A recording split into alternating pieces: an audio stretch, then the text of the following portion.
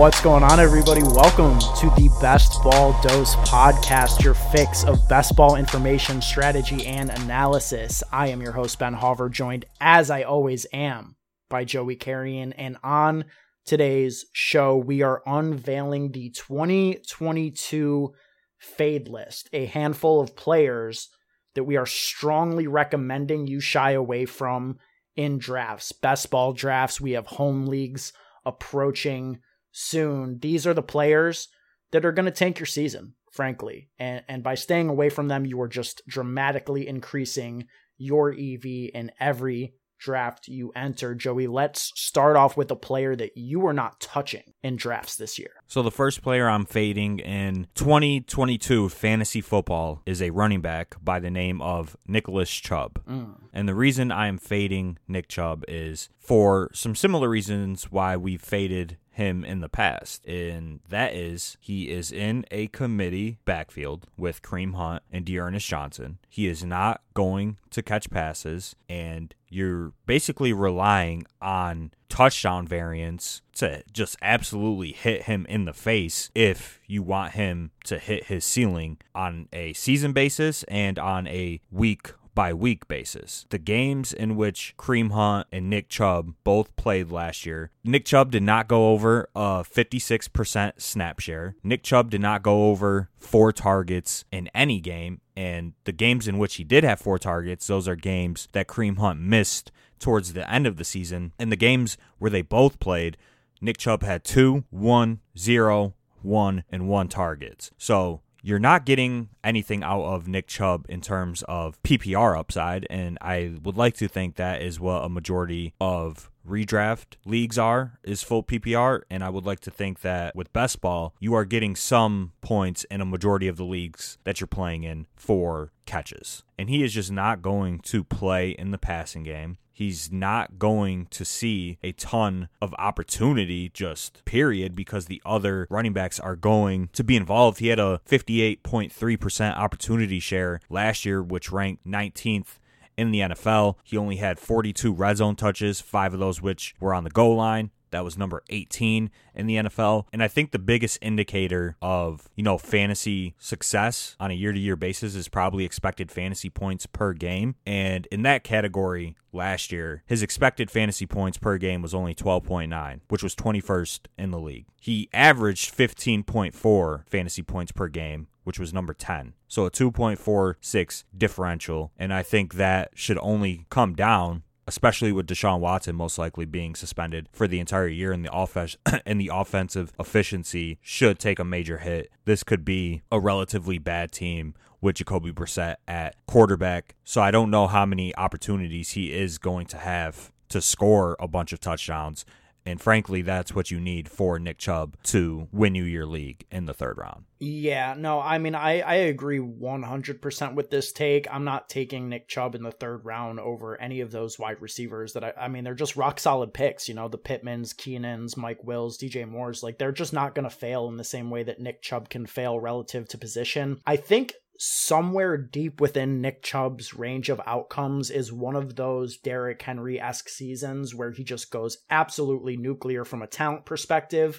I think you could easily make the case that Nick Chubb is a top 3 runner of the football in the NFL, right up in that same category as Henry and Jonathan Taylor. But in the grand scheme of things, that isn't what is the most productive asset a player can bring to the table in fantasy. Like you said, receptions are such a huge part of it, even in half PPR, but in full PPR, Nick Chubb is hands off 100% as far as I'm concerned. The lack of pass catching upside and the amount of work that he's going to cede to Kareem Hunt and D'Ernest Johnson, like you said, I don't think you can be taking Nick Chubb at a 3rd round price tag this year, especially when 12 picks later, you can be getting guys who do have legitimate pass catching upside in Travis Etienne, Breece Hall, even James Conner, if that's your vibe. Yeah, and totally agree with everything you said. Besides, like, the Derrick Henry season is in his range, like deep down, I personally believe that's not even in his range. Derrick Henry in 8 games last year had 219 rushing attempts. He was on pace to go well over like 400 for the season. In 14 games, Nick Chubb only had 228. So he had 9 more rushing attempts in 6 more games than Derrick Henry. Right. Nick Chubb is just not going to see the volume that Derrick Henry once did or might have once again this season. Nick Chubb hasn't gone over 300 carries in any season of his career.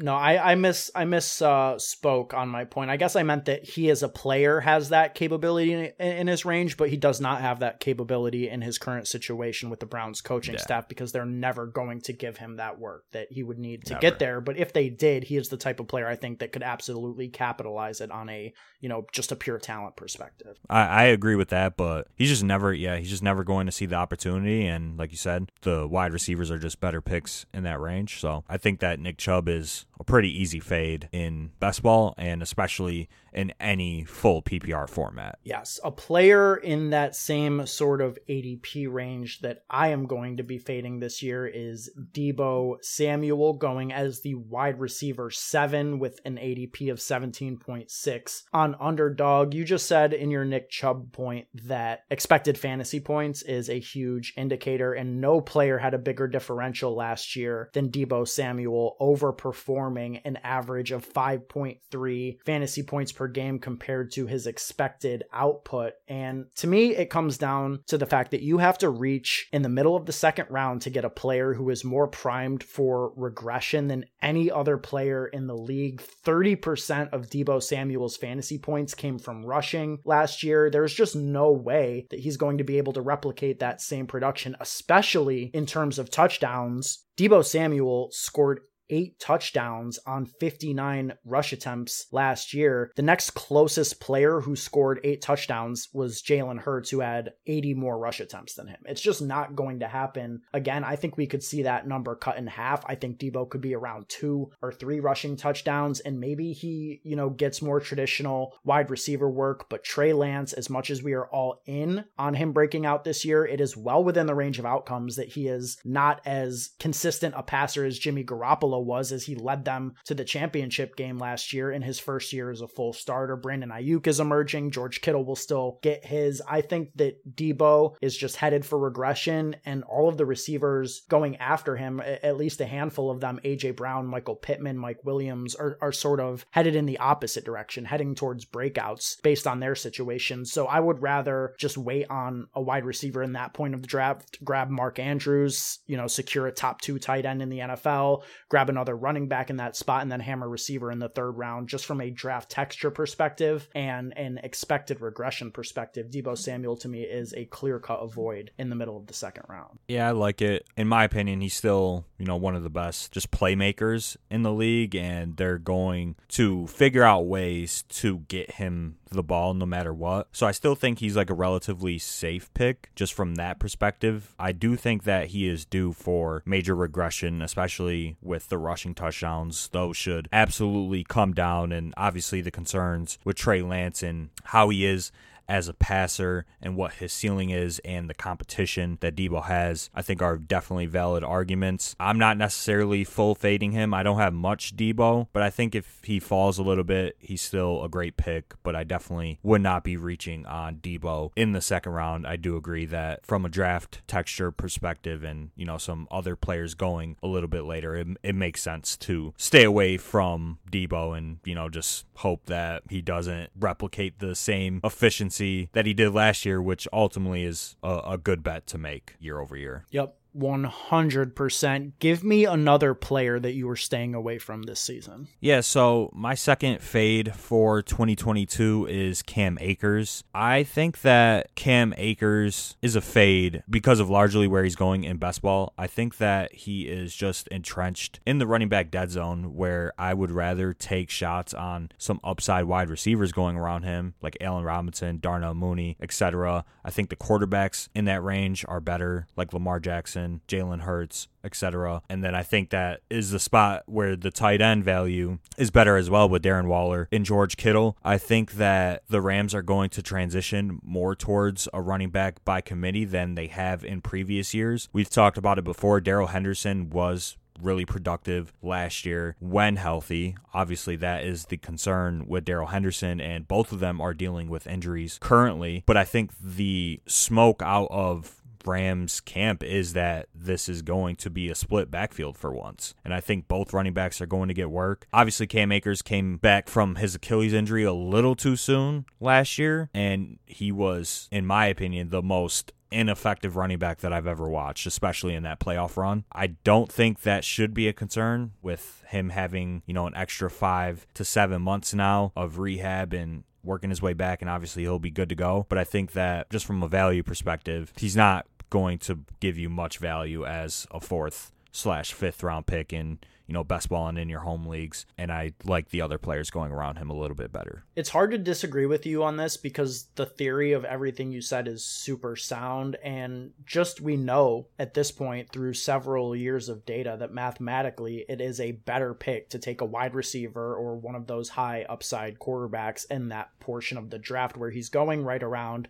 the 4 or 5 turn. And you cited a quarterback like Jalen Hurts. I mean, shit, you can get Patrick Mahomes after Cam Akers ADP. And that's the kind of thing that makes it really difficult for me to accept. And not only that, but obviously the receivers, like guys like, Darnell Mooney, who I'll be talking about in an upcoming episode, like they're just such safer picks and arguably have very similar, if not higher ceilings. I think with Cam Akers, there is a world somewhere out there in the universe where he comes out and just wins the job from Darrell Henderson. Like, I think that it's not outside of the range of outcomes that if he looks like he did in his rookie season towards the end of that year, that they don't, get away from all of the smoke around a split. Like, I think within his range of outcomes, he could be a workhorse for the Rams, especially if there is anything serious with the Stafford elbow injury and they have to revert to being more run heavy just based on necessity from the team. Maybe Stafford struggles as the year goes on and this elbow thing progresses. So I don't hate Cam Akers. I think if he continues to fall, he's a player that I would want to be in on. I mean, I think that some of the concerns around him are baked into his ADP right now, but I do agree with you just in the sense that there are better picks to make. But if you start off a draft, say you're just like ripping 4 receivers straight or 3 receivers and a tight end,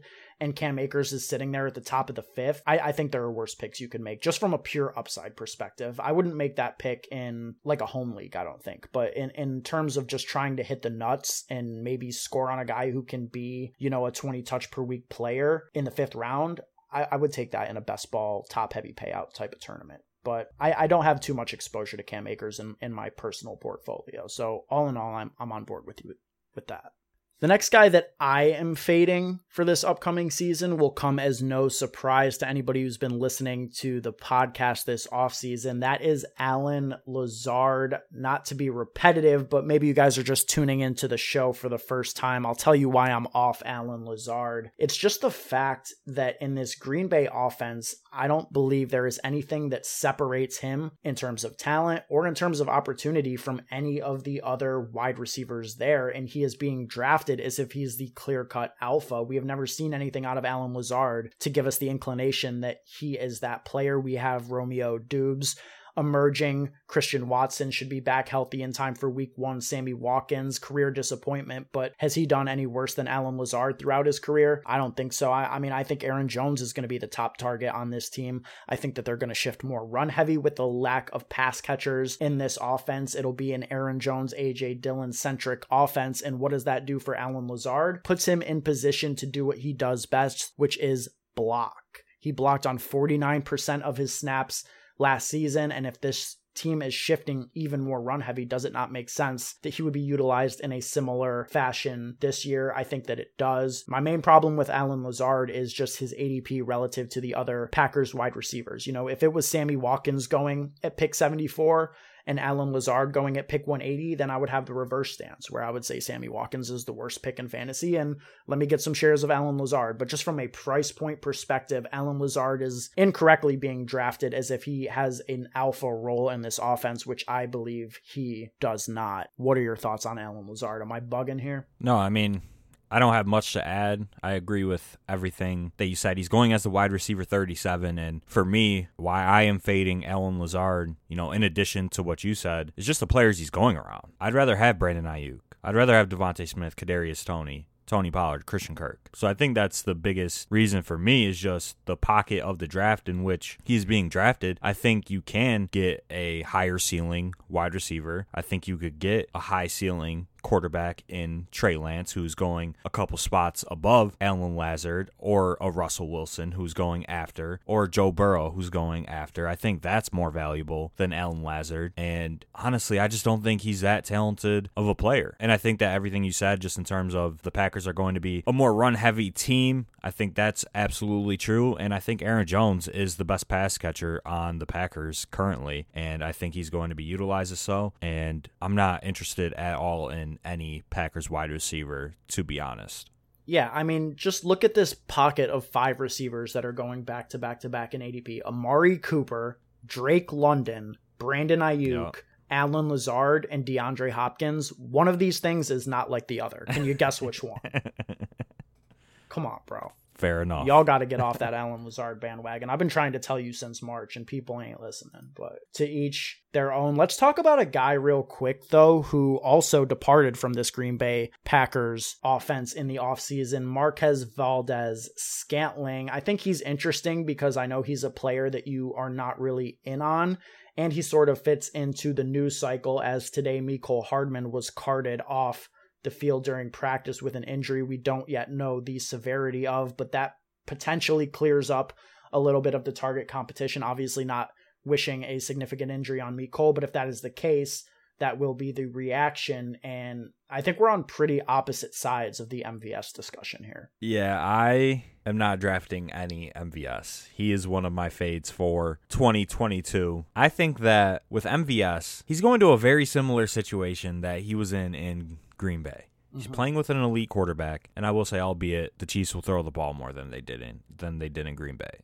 So that's the only caveat. But he's playing with a superstar quarterback. He is like 3rd on the team in terms of potential opportunity right now, and ultimately, he's just not good at football, Ben. I don't know what else to tell you. He's just not good at football. He had a 27% route win rate last year, 95th in the NFL, 60th in the NFL in terms of routes versus man coverage, 98th in terms of win rate versus man coverage, 55th in terms of separation, 115th in terms of total routes won. Doesn't have a season in his career with more than 700 receiving yards in 4 years, in arguably a better situation for opportunity in Green Bay, really only competing with Devontae Adams as the alpha. Now there's Travis Kelce as the alpha, Juju Smith-Schuster, Sky Moore, CEH, Isaiah Pacheco is the rising superstar out of Chiefs camp. There's a good chance that Marquez Valdes-Scantling might finish 5th in terms of touches on the Chiefs in 2022, and expecting a different result out of Marquez Valdes-Scantling after we know what he is the definition of insanity. I don't think so. The definition of insanity is doing the same thing over and over again and expecting a different result, but this is not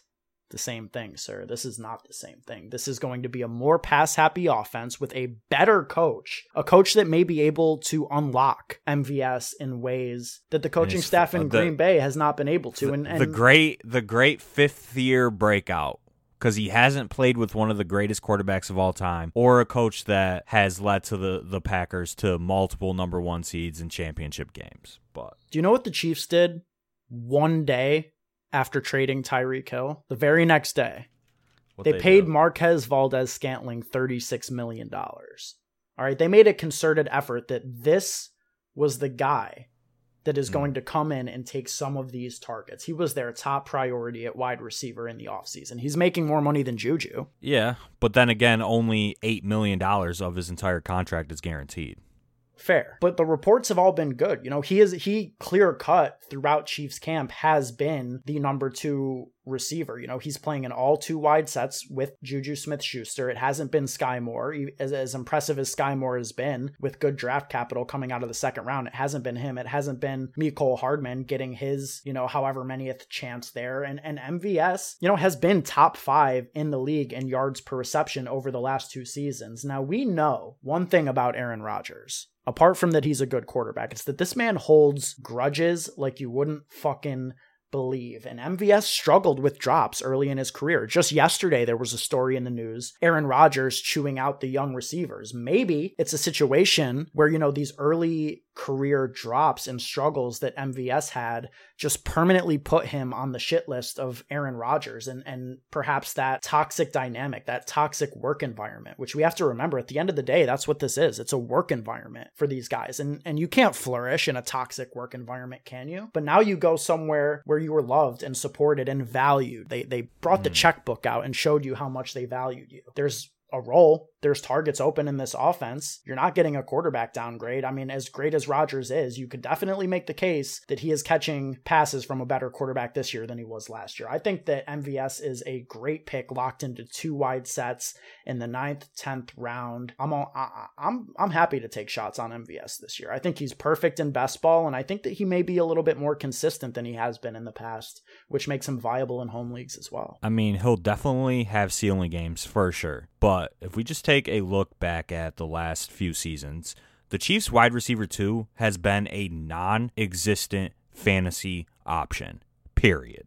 Okay, so just expecting Marquez to be more consistent and do better than he did with Aaron Rodgers in Green Bay, just because he's supposedly locked into wide receiver 2 sets a month before the season starts, means absolutely nothing to me personally. But there's no Tyreek Hill, so it's not like Tyreek Hill and Travis Kelce and everybody else. I don't think that it's like Juju, Kelce, and everybody else. Juju hasn't separated that much by everything that we know up to this point, has he?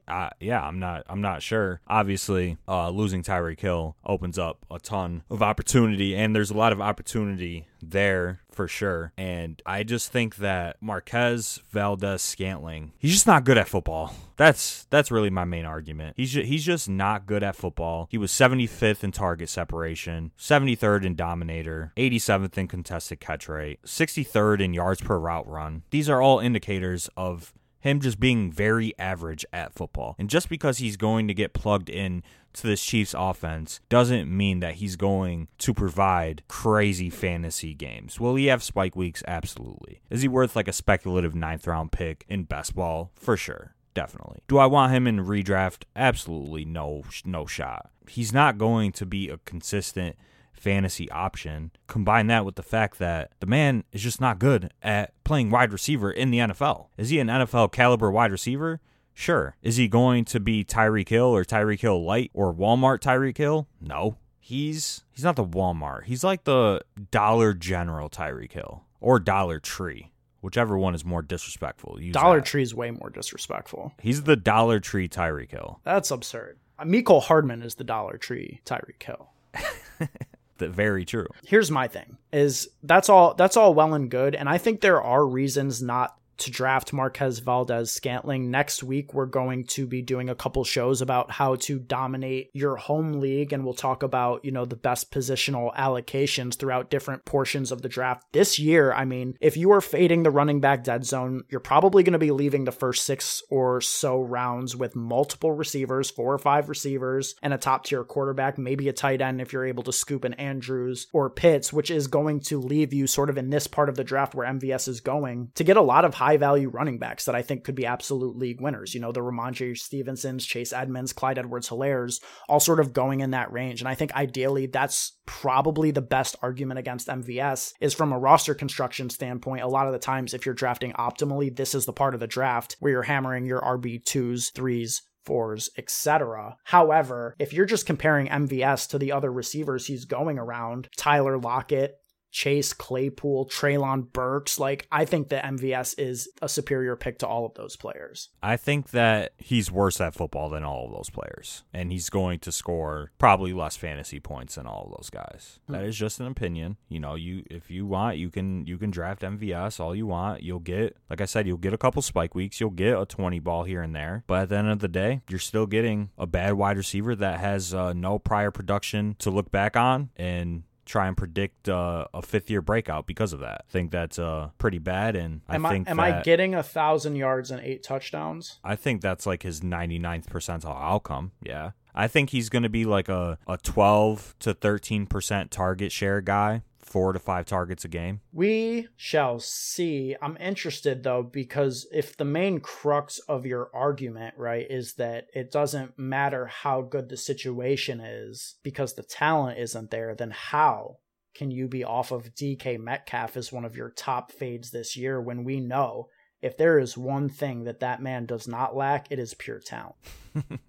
Yeah, I think that with DK Metcalf, it's really just I prefer the players going around him. So kind of a similar argument to Cam Akers. Mm-hmm. They're going kind of in that same range, correct? And I prefer Rashad Bateman. I think the floor is a little bit higher. The offense is a little bit better. I prefer Michael Thomas and Chris Godwin and Darnell Mooney going elite quarterback if you can get a Patrick Mahomes who is going 3 picks above DK Metcalf right now. And obviously from an athletic talent perspective, DK Metcalf is an absolute freak of nature. I just think that the Seahawks are going to be one of the most run-heavy teams in the NFL with Rashad Penny and Kenneth Walker. They have one of the worst quarterback situations in the league, and obviously talent really does matter at the wide receiver position, and talent usually does win out. So I think he's still worth like a speculative draft selection, but really I would only take him if all of the guys that I mentioned were gone. Like,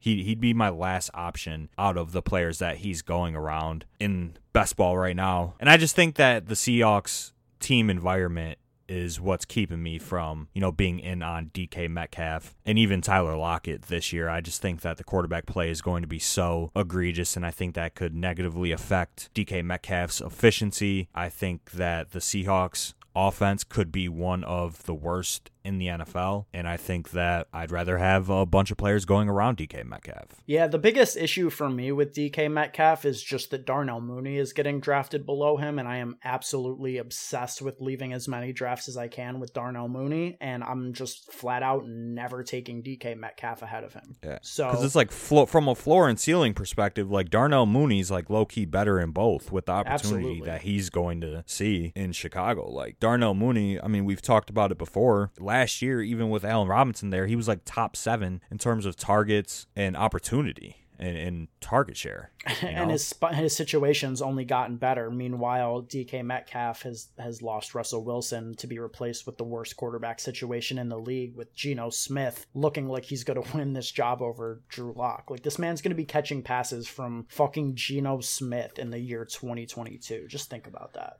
Yeah, and I will say he did have, I think he did have a pretty good game with Geno last year when Russ was hurt. But yeah, it'll be rough. It'll be rough for sure for the wide receivers and pass catchers in Seattle. Yeah. Last thing I'll say about Metcalf is that I think he's draftable. I think that just from a talent perspective, he's going to be able to put up big games. But when you're at that point in the draft and there are maybe like 5 or 6 receivers that you like more, it doesn't have to be a huge difference. You're just not going to end up with that guy. Like if I think that DK Metcalf should be knocked like 6 spots down to maybe like the Elijah Moore, Adam Thielen, Amari Cooper range, then I'm just never going to get him over MT, Godwin, and Mooney. And that's kind of how I have it. So, yeah, maybe I'll take a couple shares of Metcalf here and there, but I largely do agree with you. And I don't think that anybody is going to regret having a soft stance on the Seahawks offense this year. And in fact, if you just generally got away from all Seattle Seahawks players, that's probably a plus EV move in 2022. Absolutely. All right, let's close out this show with a player that we have both been fading. I have been fading this man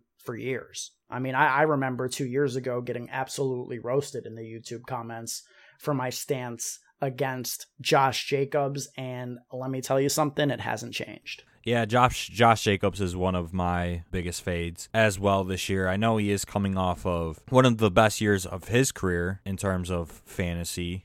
He was 13th in fantasy points per game. He had 9 catches. He had his best receiving year yet. He had 54 catches, a career high. And in terms of opportunity last year, he was pretty solid. He was 9th in opportunity share, 14th in snap share at the running back position. He had a couple spike weeks, especially towards the end of the season, and he was largely solid for a majority of the year last year. But I think with Josh McDaniels there now as the head coach, I think we're just going to see a full-blown running back by committee. We have the quotes of Josh Jacobs saying that essentially he's not a bell cow and everybody else is going to get work. They brought in Amir Abdullah. They drafted Zamir White. They still have Kenyon Drake. So you have like 4 capable running backs on the depth chart, especially for that pass game, James White-esque role in the Raiders offense that all four of them could potentially play. So I would expect the targets and the receptions to regress, and I think his opportunity is going to absolutely regress. And then this coaching staff just has no ties to Jacob, especially running Jacob and him being a bell cow. So I just think from that perspective, he's really bad. And then he's kind of going outside of the dead zone, in my opinion, or right towards the end of it. So I think at an ADP of 71.5, you can't really consider him a running back dead zone selection. But he's very similar to Allen Lazard. I just prefer the players that he's going around in drafts at that spot. Adam Thielen, Elijah Moore,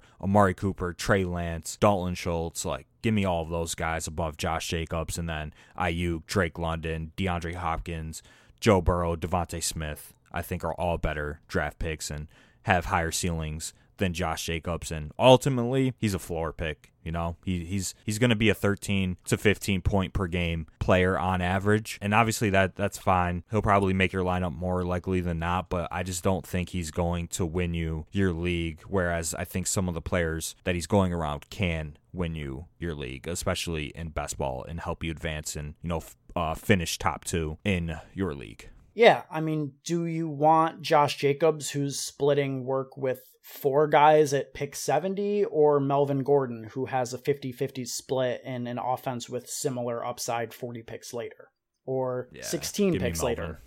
Chase Edmonds or Ramondre Stevenson or Kareem Hunt or Clyde Edwards-Helaire, all going over a full round later, guys that have the actual opportunity to fully lead their team in touches. And while some of these guys are also in split backfields, at least the split isn't as intense. And especially with all the reports that, like, if all that pass catching progression that we've seen out of Josh Jacobs that really manifested itself last year for the first time in his career is going to be scaled back by the likes of Amir Abdullah and company, like, I just couldn't imagine drafting him. The only argument that I think you could make on the other side is that people are really expecting this Raiders offense to be better. And, this division in general with the Broncos, Chiefs, Chargers should lead to a ton of high scoring games. And if Josh Jacobs sort of has that goal line role locked down, which I think he might, maybe he lucks into a good touchdown variant season. But at the same time, I'm just not betting on that, when I think that there are better workload bets and situational bets at later points in the draft. And that's what it really, really comes down to for me in the end. Like I said, I ultimately believe Josh Jacobs is just kind of like a